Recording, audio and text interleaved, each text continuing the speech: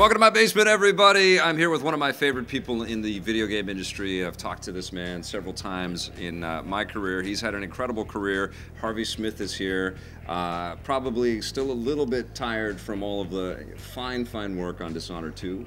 Congratulations on that game. Yeah, thank you. Hats off to my team in Lyon. I think it's the best work we've ever done.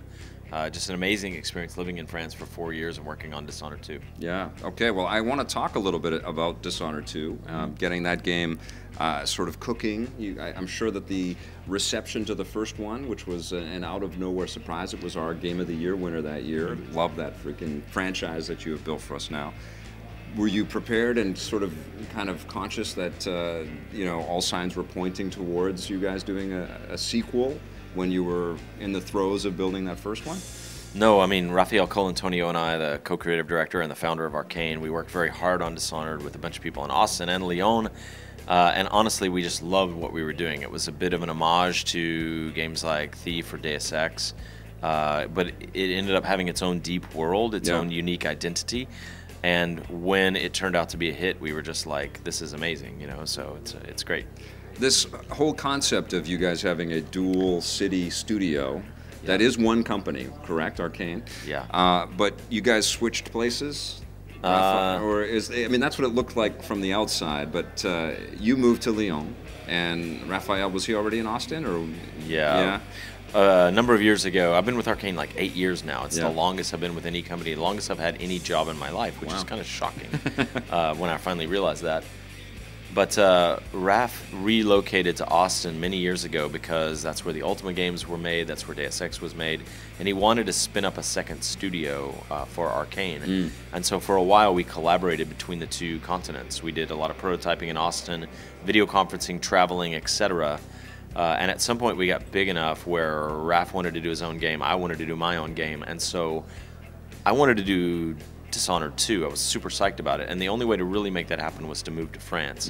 Meanwhile, he's an American citizen now. He's permanently in Austin. He loves Austin, and he grew the team in Austin large enough to do Prey. And when I first signed on with Arcane, I brought in level designers from Deus Ex days, and Seth Shane, the designer that we had hired at Midway. We basically added a few of my favorite people to his company, that he had founded, and grew Arcane to be something new. So that's amazing. Tell me about Lyon. I mean, that now is a home for you, right? So you've moved back to Austin, but what does France and specifically Lyon mean to you now? It's crazy. Like, I've been in games 23 years, and during that time, I mostly have lived in Texas, but I moved away to California for a while. I love California. I'm almost like the transplant guy who has California as my religion tattooed on my arm, because so many of my values around culture, food, politics, California reflects very well. But at another point, I lived in Germany for 3 years, and now I've lived in France for 4 years. And when you think about it, that's like, it's not quite a 10th of my life, but it's like, looking back on it, it's like maybe a 12th of my life or something, and it's like, that's shocking. I didn't expect that, but I love France. It's an amazing country. The people are crazy cool, like one part very creative and tapped into art and all that, and one part just very humanitarian, like their views about solidarity and people and helping the most vulnerable people in society and all. It's a very strong. We'll see what happens at their next election when Marine Le Pen is running, but I know some people are worried, but like in general they have a very good heart, and the food is excellent, the wine is amazing, and so I just had a really good time living there. Now that said, about halfway through I started getting homesick, and we were working so hard on Dishonored 2, the team really put their heart and soul into it, that I was ready to come back by the end of the project. Okay, all right. So you make the move back. Had you brought the whole family over there? Do you have wife and kids and like the whole thing? Everybody transplanted over there, or? So my wife and I, like at the end of Dishonored, I was talking to Raph in a meeting, and I was like, man, we're looking at how he was going to do his next game with Austin, and how I was going to work with the Lyon team, and how that would work, and I had in the back of my head, what if I just moved to Lyon? And I didn't say anything at the time because I didn't want to get him excited. So, because it was the solution to a production problem that we were having. Got you. So I texted her. I was like, "You want to move to France?" And she was like, we'll talk about this tonight. And so I was like, well, that's a no. And I got home that night, and she was bouncing off the walls. She was like, are we moving to France? I was like, do you want to move to France? And so we made the decision, and we moved there together. And we spent 4 years, like, we had like 5 different apartments while we were there. We had temporary apartments. We moved around a bit. Yeah. Saw the city, really lived in the city. Miss our friends there, miss the restaurants that we used to go to and the coffee shop and all that. But at the end of the day, Austin is home. We were very tapped into a bunch of developers there and indie developers.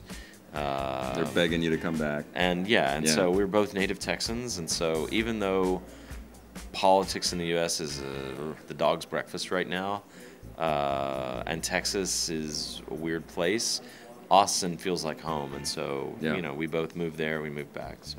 Well, clearly the city would need somebody with that kind of, attitude, I think, right now, too, right? Texas needs its little blue dot. Yes, it does, right? Yeah. So what do you say to people out there that maybe have that opportunity to relocate, and live in different cities in the world and stuff? Is it something we all should do? I wish I could encourage like more people to do that. Like a lot of people do it for college or whatever, right? But you're talking about like a privileged group of people that probably would do it anyway already, and so they probably already have a worldview that sees other cultures and empathy for other people and realizes, oh, our way of doing it is not the only way, and it's not the best way sometimes. But the people who need it the most, I think, are the people who are least likely to have the opportunity, actually. Yeah. But yeah, it's mind expanding. As a poor blue-collar kid growing up on the Texas Gulf Coast, my dad worked in chemical plants and all that. My only way of doing that was like, I joined the Air Force when I was 20, and I lived in Germany for over 3 years, and that was like mind expanding. Yeah. And so now I'm very, very lucky, and so I had the opportunity to do it with France much later. But it's like twice I've lived outside the U.S., and the Germans are amazing people. The German food is amazing, and the German beer is amazing, and the French are amazing people. The French food and the French wine, those are crazy. And I'm back in Austin though, which is a cocktail city, and I am so happy about that. Like, you travel where the booze takes you. It seems. I sound like a booze hound now. I'm not actually, I only talk about food and alcohol in these shows. Like, no. You gotta stay alive, right? You gotta enjoy your life too. Yeah, right. But this traveling and this living and sort of soaking up culture, that informs a game like Dishonored, right? Because that's what comes from Dishonored when you're playing it, is the the tactility, the sense of being able to touch the history of these locations and these vistas and these moments in the game that you've built up. Yeah, I mean, like, you could look at our team many different ways in Lyon. You could look at the gameplay programmers, the game designers, the animators, as people informed by, like, the layer of tech across the world. Whether you're in Japan or California or Lyon, you know techniques about how to model faces or how to animate characters or how to make AI. You could look at it like that. They're a class of people who have educated themselves in a field, and it doesn't matter where they are geographically. Right. But then you could also slice it by where are they geographically. And specifically when I look at our art team, I feel that way, led by Sebastian Mitton, one of my friends, and an amazing guy. But so many amazing people on the art team. And there is a really strong French tradition of giving every scene no, that would be fun. Yeah. But giving every scene like a layer of history where you can look at the wall and see like what happened here before, and it's they care very much about that coherent but also every little thing that they're going to do a chair, they're going to give it a little extra touch, a little extra love. And so it's an amazing experience working with people from different cultures. That's awesome. How long did it take to come up with the tone, the look of Dishonored? Because that's one of the things that really makes that game special, is the stylistic enhancements that you've crafted on your people and the world. Yeah. So my biggest influences over Dishonored were probably more narrative and game systems. Working with Raphael on the first one, working with Dingo Bakaba and a group of people on the second one. But that said, I worked very closely with the artists too. And the artists really led that part where we'd collaborate with them on the lore and the narrative and all, but they really led the look and feel. And so Raph and I started talking about 1666 London, like not in Dunwall, but set in London. the year of the Great Fire and the last year of the Plague, not coincidentally. But more and more, Sebastian Mitton and Victor Antonov at the time, and Jean-Luc Monet, our assistant art director, really kind of pushed the game in a different direction. We have all these amazing concept painters. Sergei Kolsov, if you don't know his name, look it up. Like we have all of these amazing people working with us, and they all have added something to our 1850s kind of pseudo alt reality. And on this project, I worked with Sashka Duval, our narrative designer, and she came in as a fan of the first game and just added a lot to the second game. So I really feel like we stumbled into, or that's the wrong term, but like we found something. Yeah. And then with the second game, we refined it. Yeah, absolutely. The game was incredibly well received. There was news around the sales not sort of living up to the first game's sort of level or the expectations that were surrounding a sequel. Has that started to lift up based on good word of mouth and people saying that this is absolutely worth your time? Both games are really well received. I mean, when I think about the fact that in 8 years, Arcane made Dishonored 1, Dishonored 2, and is about to release Prey, we're incredibly proud of those. For sure. The players are super hardcore, they're way into it. And I think the game will do fine long term because they have a very long tail. Yep. People keep finding value in them. The art style never ages, and That's the gameplay right. is very good. And you can play it many times, and so people keep hearing about these games. And they keep playing them and buying them. We still encounter people that are discovering Dishonored 1. So Yep. I think long term it'll be fine. But talking to people across the industry, like It was a weird year last year. things right? that shipped around November, there was a big distracting event. I don't know what it could have been. Yeah. And even the NFL analysts were saying that like football viewership was down because everybody was so distracted by this horrible time of political conflict and divisiveness and the shock of Trump winning and all that. So, but in the end, we're very happy with the game, and I think long term it'll do fine. So. That's great. You've left Lyon. You're working in Austin again. So that is going to raise a lot of questions about what happens with Dishonored now. Is that it? Are we going to see more from that world? Yeah. So we're fully focused on getting Prey out the door right now. It's not my game, but I'm playtesting constantly and giving comments to Seth, Ricardo, Susan, Raph. I almost forgot Raph. They're guiding that game. It's been their game. They've been working on it while we and Lyon were working on Dishonored 2, but we haven't talked about anything for the future. But rest assured, like Arcane is still one company. We're all in it together, and when we have something to say about what we're going to do next, we'll give you the information. Gotcha. Is it still a 2-team company right now? Yeah, it is. So you haven't put some development over to Lyon on Prey, or is it kind of divvied up that way? People have helped out. Like Dishonored 1 was very much split. Like entire sub teams were split across 2 continents, right? Like the level designers, some of them were with Ricardo Baer in Austin, and some of them were with Christophe Carrier in Lyon. Yeah. It was very split like that. It was a co-development. For Dishonored 2 and Prey, it was really distinct teams. However, once in a while, having a guy like Christophe come in and play Prey and comment on the level design is obviously a superpower that our company has. Like having Raph come in and play test our combat or check out our AI, like we got invaluable insight from an immersive sim guy with a lot of experience in that area. Right. Similarly, me playing Prey and commenting for the last couple of months and giving them a ream of feedback is very valuable to them. And so once in a while we loan them our UI guy, or our Dingo Bakawa goes over to playtest the combat or these names the movement. you've been spouting are just all incredible, by the way. Yeah. There's imagery just on the names you've mentioned. I've worked with so many. I mean, like that is one interesting thing about Arcane is it's not just a bunch of French guys. Yeah. Like Dinga is from Paris, but one of his parents is from the Ivory Coast. And we've got Florian and multiple Laurents and Francois. We have all these names that I don't normally work with, Joachim. And it's awesome. That is really cool. Yeah. That is really cool. But we have Russians, we have a Dutch guy, we had somebody from Austria, Andy Schmoll. We had a lot of French guys too, to be fair, though. Jerome Brown and all these guys that grew up in France. So it's a mixing pot of Europeans mostly, and an American or two. Yeah, So, You've seen this business change like crazy over the last 2 decades or so. There it almost has been kind of I don't know, like a mass bailout to go and work in the mobile space from the traditional kind of game development scene. How do you feel about it right now? Is everything healthy? Are you able to do the games that you want to do? Are people that you know across the industry in a good space right now, or is everybody kind of walking on tightropes? I wrote this science fiction novel that no one will ever see right before I got into games. It was like the first time I tried a novel-length thing, and then I'd put it in a closet because it's like, full of cliches and tropes. But the one thing I remember from it is I had this line, the roads of time are paved with the bones of the prophets. Yeah. So I try never to predict the future now, because who knows? Yeah.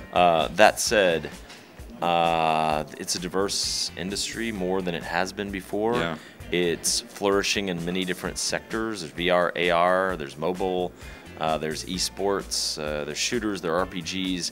I mean, I went through times where executives would tell me things like first-person games don't sell or RPGs are dead. And it's like, whatever, there's always a hunger for that, and so somebody will make it. Even if you don't fund it, someone's going to go, you know what, we're going to make the game ourselves. Yeah. And so I don't know what's going to happen. The bottom could fall out from under it mysteriously, but it seems vibrant and healthy and interesting, and if there's any problem right now, there's too much stuff to play and watch. Yeah. Friends are constantly like, oh, you got to watch Westworld, which I still haven't seen. Yeah. Or you got to watch AO, and I was like, man, I just finished The Americans. I'm I don't have time for any of this, and that doesn't even cover games. I'm playing Human Resource Machine right now on my phone, which is brilliant. I love it.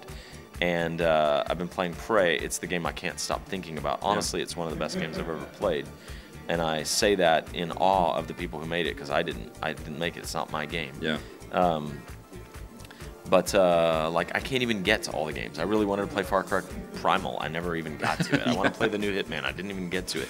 I've been hearing Destiny finally turn this corner where I would really like it, and I was like, I want to play Destiny. Yeah. So I'm halfway through a giant Fallout 4 playthrough. I'm 85% of the way through Inside, and the award show spoiled it for me last night. No. So yeah. Shit. I had heard from people wait till you get to the ending. There's something crazy at the ending, and they showed it 5 times during the award show. It's okay, I'll probably finish it anyway. But there's so much competing for our attention. Yeah. The election was an entertainment event that sucked up a lot of time. Still going on, man. Still going on. I know. So. It's good for the news business, not good for too much other stuff. Yeah, not good for my heart, honestly. Yeah. So, what do you say to the young ones out there that are, looking to you for wisdom and advice and stuff? How do they get in, and how do they get their stuff noticed, and what do they do at this point? I think one of the best things going on is that tools are everywhere, right? Grab Unity. You can find assets in the asset store for a reasonable price. Look at the new Unreal. There's tools out there to make games with. And one of the best things going on is that the way you differentiate yourself is to do something personal. Yeah. There are many people going to make an RPG, but let's say you live in the Rust Belt and you want to make an RPG set in the Rust Belt after the decay of the industry there. I can't do that because I've never lived in the Rust Belt. You know what I mean?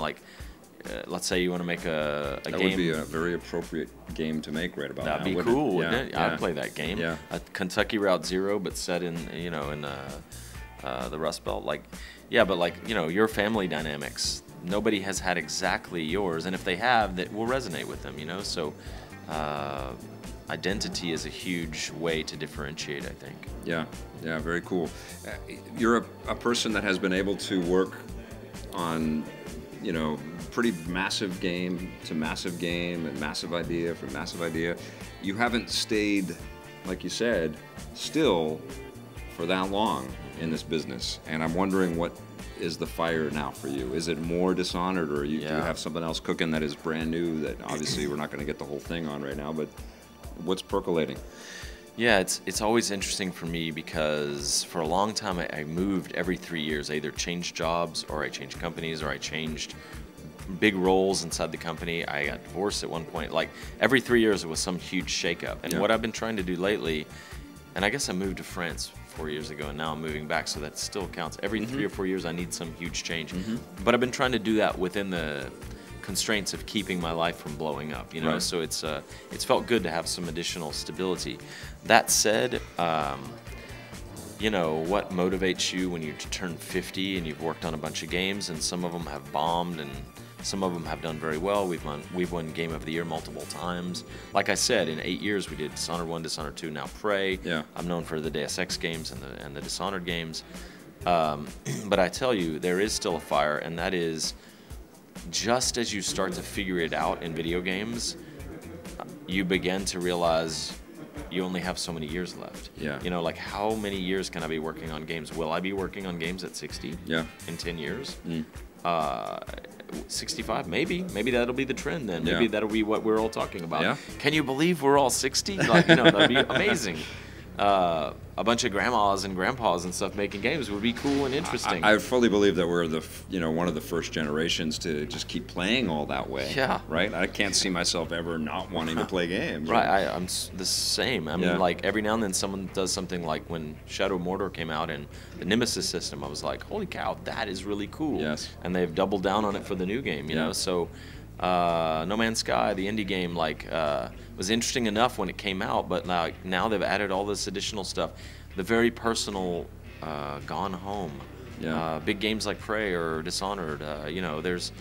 I remember when Dead Rising came out, and it was so weird, but it was an American mall. Yeah. So familiar, but so weird. Yeah. Like, it's like I'm looking forward to the new State of Decay. There's just like always something on the horizon. Like, the fact that I'm obsessed with Human Resource Machine right now on my phone, I can't see a time when I'm not gonna feel like looking at the setting, the art style, the way they deliver the narrative, the new systems they came up with, or the refinement of the old ones. Yeah. It's fascinating, you know, it's great. So yeah, maybe we will be 65. But anyway, my point was, you feel that clock ticking. Like, I now have this ability to, like, see the interesting part of the game and articulate it. And, like, I know the pitfalls of this system or that system. And I know we should drop all this, like, accreted stuff because it's not the interesting part of the game. Let's focus on that. I have this, like, experience level now. Yeah. Just as I'm also hitting 50, and I realize maybe I only have 10 years left. You know, like, Yeah. so you begin to feel this desperation of, like, damn it, I want to do something cool again. You know, I want to reach players in a better way. Right. And that is very motivational for me. That's awesome. It doesn't sound to me like that's a sequel.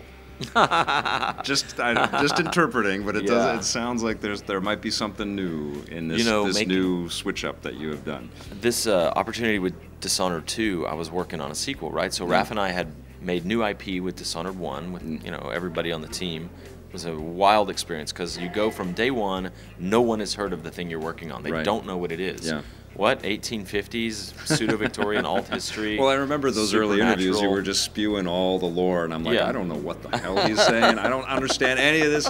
Whale oil is probably all I got, and then you play Yeah, the game. exactly. It's like, oh, you see how it all clicks and fits, Yeah. and you're like, you see. Yeah. That's, I think, one of the issues with games sometimes, right? Right. Like especially when you're new to something, like Horizon Zero Dawn. It's like, Yeah. holy shit, shut What up is it? for a second. I Yeah. don't get all of this all at the same time like that. It takes Well, a while, right? As writers or communicators or media people, we tend to talk a lot. Yeah. And then you see a picture, and people say a picture's worth 1,000 words. Yeah. If that's true, a single mission is worth 1,000,000 because you Yeah. play the mission and you're like, you know, a single mission is worth 1,000,000 words because you play the mission and you're like, now I get it. You Yeah. know, I see the core loop. I see what the setting. I see who I am as an agent in the world. And so, yeah, for the second game, we didn't have to spew so many words. But it has its own challenges. Like, how do you sequel a game? Do you change it radically? Because if you do, you leave behind the patterns that people loved from the first one. Yes. If you don't change it at all, they go, 1.5. Yeah. You know, like, what do you do? How much do you change? Yeah. And I had gone through this experience where, with Warren Spector and the team, we worked on Deus Ex 1, and we were quite surprised and happy with the results of that. We had found a pattern that people really loved. And then we worked on Deus Ex 2, and one of our motivations there, one of our driving motivations was not to repeat ourselves. And we probably listened to the people that said inside baseball, like, don't just do the same thing again too much. And Yeah. we changed things too much. Yeah. And so for Dishonored 2, I was very conscious of that. Like, there's a pattern here that people dig. Yeah. Like, how do we stay true to that, but we bring enough freshness to it? You know, there's the designer in the 50s, Raymond Loewy, who had this concept that was like, the most familiar you can make it, but the most new at the same time. Or a better way to articulate it is probably the most the most new thing that you can give somebody while keeping it familiar. Right. Because that's really what they want. Right. And that's kind of what the new Zelda has accomplished. Which, okay. Yeah, I'm curious to hear your thought. I know you haven't played it yet. When you do, I'm probably in 2019 by your schedule here. Yeah. But I'm curious to catch up with you again to see your thoughts on that. You know. Yeah, great. If it's a good game, I'll definitely look at it. I'm excited about it. But how you sequel something is as tricky as making new IP for sure. And I feel like Dishonored 2 was an opportunity to try that again, you know, after the Deus Ex 1 and 2 experience. And I feel like we did some of the best work I've ever done, you know. So it's, and the team, some of the best work they've ever done. Together we did something we're very proud of. But yeah, so whether the new thing is brand new IP or it's a sequel, it will be challenging. It all is, right? The tech gets harder. Yep, everything. The team gets hungrier and bigger. Yes. Right. Well, let's talk Prey for a minute here. Okay. I'm going to talk to Raph and get some real detail about everything, but give us some insight about what, you know, because this is a game that's gone through a whole bunch of turmoil itself. Just like we've been waiting for something on this for a long time, and it's new for Arcane. Not a new game, but a new that it's coming out from Arcane. What was the reinvention and the vision, and what have you been able to see so far? Yeah, so after we finished Dishonored 1, Raph was like, I really want to make the game that is one contiguous space, which we both love, but he was really driven by that. Yeah. And obviously with Dishonored, it's discrete missions where you fade to black and you fade up, and a week might have passed or 2 days, you don't know. Yeah. With the contiguous space, in Prey, you can like leave through one airlock, search the exterior spacewalking of the station, Talos 1, find a rift in the side and enter the space station again, and like approach the entire level from the opposite side or something. You know, it's really a traversable space where you live in this ecology and you fight aliens and you try to solve your problems, running low on things, but being clever, you know, and then other moments you're just blasting your way through, you know. So it's like really interesting, really dynamic, repopulates itself in interesting ways. It is one of the best games I've ever played. I find myself toying with my keys on the weekend, thinking about driving back up to the office just so I can continue my playthrough. That's awesome. Do you play it in your mind? I find the best games, you're not playing them physically, you're still thinking about the... Honestly, that happens to me like once or twice a year where I just can't stop thinking about it. Yeah. And there was a moment the other day in Prey. I finished a playthrough across many builds, switching builds whenever necessary, but picking up where I left off more or less with cheat tools. But now I'm in a contiguous build, meaning I stay on one build, one set of saves, and I try to go from beginning to end. And the first playthrough, I tried not to take any psi powers. I was taking engineering, I had a wrench, I was fixing things, I was hacking things, I was like setting up turrets and fortifying them. The new playthrough, I'm not taking any human skills, I'm only taking psi. I'm using the psychoscope to scan Typhon aliens, and then stealing their powers, and then like, you know, using psi powers. And so I'll find myself like, how do I get into that security station attached to the Arboretum because I don't have hacking? And like, what if I, you know, drop a banana, mimic the banana, roll the banana through the like guard slot? Will that work? Or, you know, they try all these different things. It's crazy. And That's so awesome. It's a toy and an action game at the same time. Is this your Raph's team kind of making a homage to Deus Ex in space?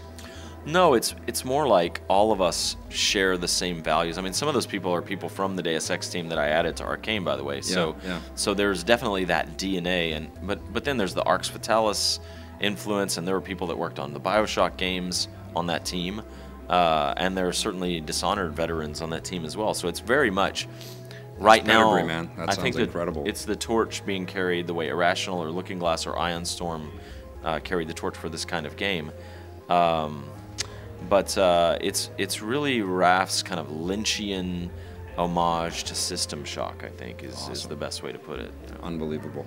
You can see why this man is one of my favorite people to talk with. It's always an unbelievable pleasure, my friend. Speaking of illustrious careers, I feel like I could be interviewing you. Tell me about the first time you did an interview with a game developer who lied to you. You know, like there's so many things I want to ask you. I got that comment actually this year. I got that. It was a freaky thing for me because I've been interviewing developers, and I was at your studio for the first Deus Okay. Ex, and we shot sequences where Yeah. we pretended that Tommy had augments and was lifting things with one hand, and Yeah. Warren Spector played along with us. I'm sure we had you in the thing. It was just crazy, but that's all flashing back to me now. Yeah. But I had somebody comment on one of our vids on YouTube saying, "Why do you talk to developers? They're all fucking liars." And that just shocked the hell out of me, because that's been my career, is to go Yeah, and talk to right. developers who Yeah. don't know how all of this stuff is always going to turn out, but they Right. just dream big, and they like that Yeah. stuff that happened with Sean Murray last year was just, it was awful. That guy was just Yeah. demonized for dreaming, and the stuff we've seen Right. with Peter Molyneux and stuff like that over the years. It's like, come on, guys. Yeah. You know, they may have bigger aspirations than are achievable, but it comes from a place of, Yeah. don't you find? Like they're trying to get there. you Yeah, know? for sure. I mean, once in a while, there's pressure to like put a more positive spin on things, of course, or stay on message or whatever. Yeah. But in general, when you talk to developers, you're talking to passionate craftspeople. You Yeah. know, you're talking to people that like desire to make something, and very often you're talking to the press. Like, I ran into a bunch of problems with Midway and Blacksite, you know, which is Yeah. a game I think if it had had 6 or 8 more months could have been cool. Yeah. There's a political God, I miss allegory. Midway. I There miss was Midway. there was the left trigger contextual squad commands Mm-hmm. and morale system for the AI. You shot your way through neighborhoods in a suburban environment, gas stations and stuff, and it was interesting to me, and it just got shipped like basically at alpha.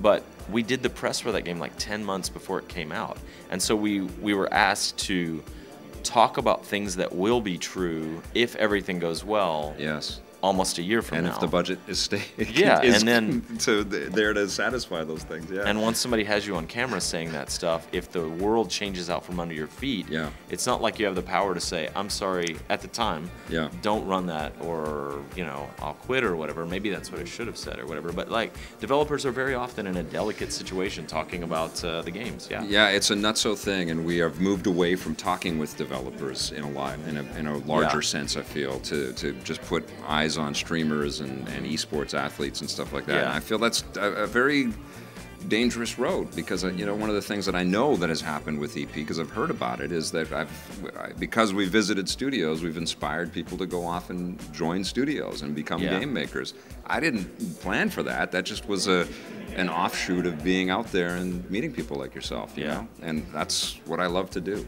you know? Right. I mean, like, I think a lot of people don't understand the value of critics and of people in the media. Like, I was just talking about, I did an interview with Chris Sullentrop not long ago for Dishonored 2. And right away when I started talking to him, I realized this guy is a badass. Yeah. Like, he is informed about politics and sports and the racial dynamics of sports and history in the United States in a way that only people who have like written for the New York Times and have the education and have done the work to accrue that information have. And I was on my toes, and I left the interview thinking about things. What if we did this instead? What if we pushed ourselves a little further? That's great. There is a real value to that. Yeah. And you look at the history of music, you look at Lester Bangs. Mm-hmm. You know, it's like you need somebody who can talk about the music in a way that the musicians can't, frankly. Yeah. Not to bust on the musicians, but Yeah. they're not Lester Bangs, you know? Right. So you need that. Yeah, I've interviewed musicians, and it's a very different thing. It's a very different thing talking Yeah. to filmmakers and musicians, Yeah. and that's one of the reasons why I love my gig, is that it's allowed me to do that kind of a thing. Yeah. But game makers are a special breed of human being. You know, they are a Special snowflakes, you might even say. well, they're not. They're about systems. They're about Yeah. figuring out how to build this a world that we're familiar with. Yeah. But change it so that it's an escape for us. Yeah. And that ain't easy to do. You know. Yeah, and I feel like there's the transport part and the making the art and the making the characters and all that. But then there's also this like desperation we have as we realize we're at the beginning of this medium in a way. Yeah. And something like, you talk to my friend Clint Hawking about narrative design, and it's like we are devising systems that deliver narrative to you in different ways. And so you look at Firewatch this year, the indie game that won a lot of awards. Fantastic. And it's like you could have done that entire game in that very interesting setting with that very interesting art style. You could have done that entire game with the text. guys carrying a walkie-talkie, and occasionally his partner communicates with him. But instead, what they decided to do was, you can use the walkie-talkie to contact her at any point, and she has a response or whatever. That's innovation. That's really interesting. That's inverting a very common trope in video games, and so there's still so much low-hanging fruit. Yeah. And you can do so much with it that we're all kind of like have this desperate sense of like trying to keep up with the graphical arms race and the technology and the bigger and bigger multiplayer environments. Like let's keep doing something interesting on the character side and on the interactive side, on the narrative side. Yeah, yeah, that's awesome. I know we gotta let you go to your next one. I don't Okay. want to, but we have to. Yeah. Harvey, I love Yeah. talking with you. Thank brother. you so much. Good to see you, man. Yep. Thank you. Hey, thanks for checking out that video on our EPN channel. It's just one small part of the things that we make around here. So if you liked it, don't forget to check out some of our other vids and hit that subscribe button.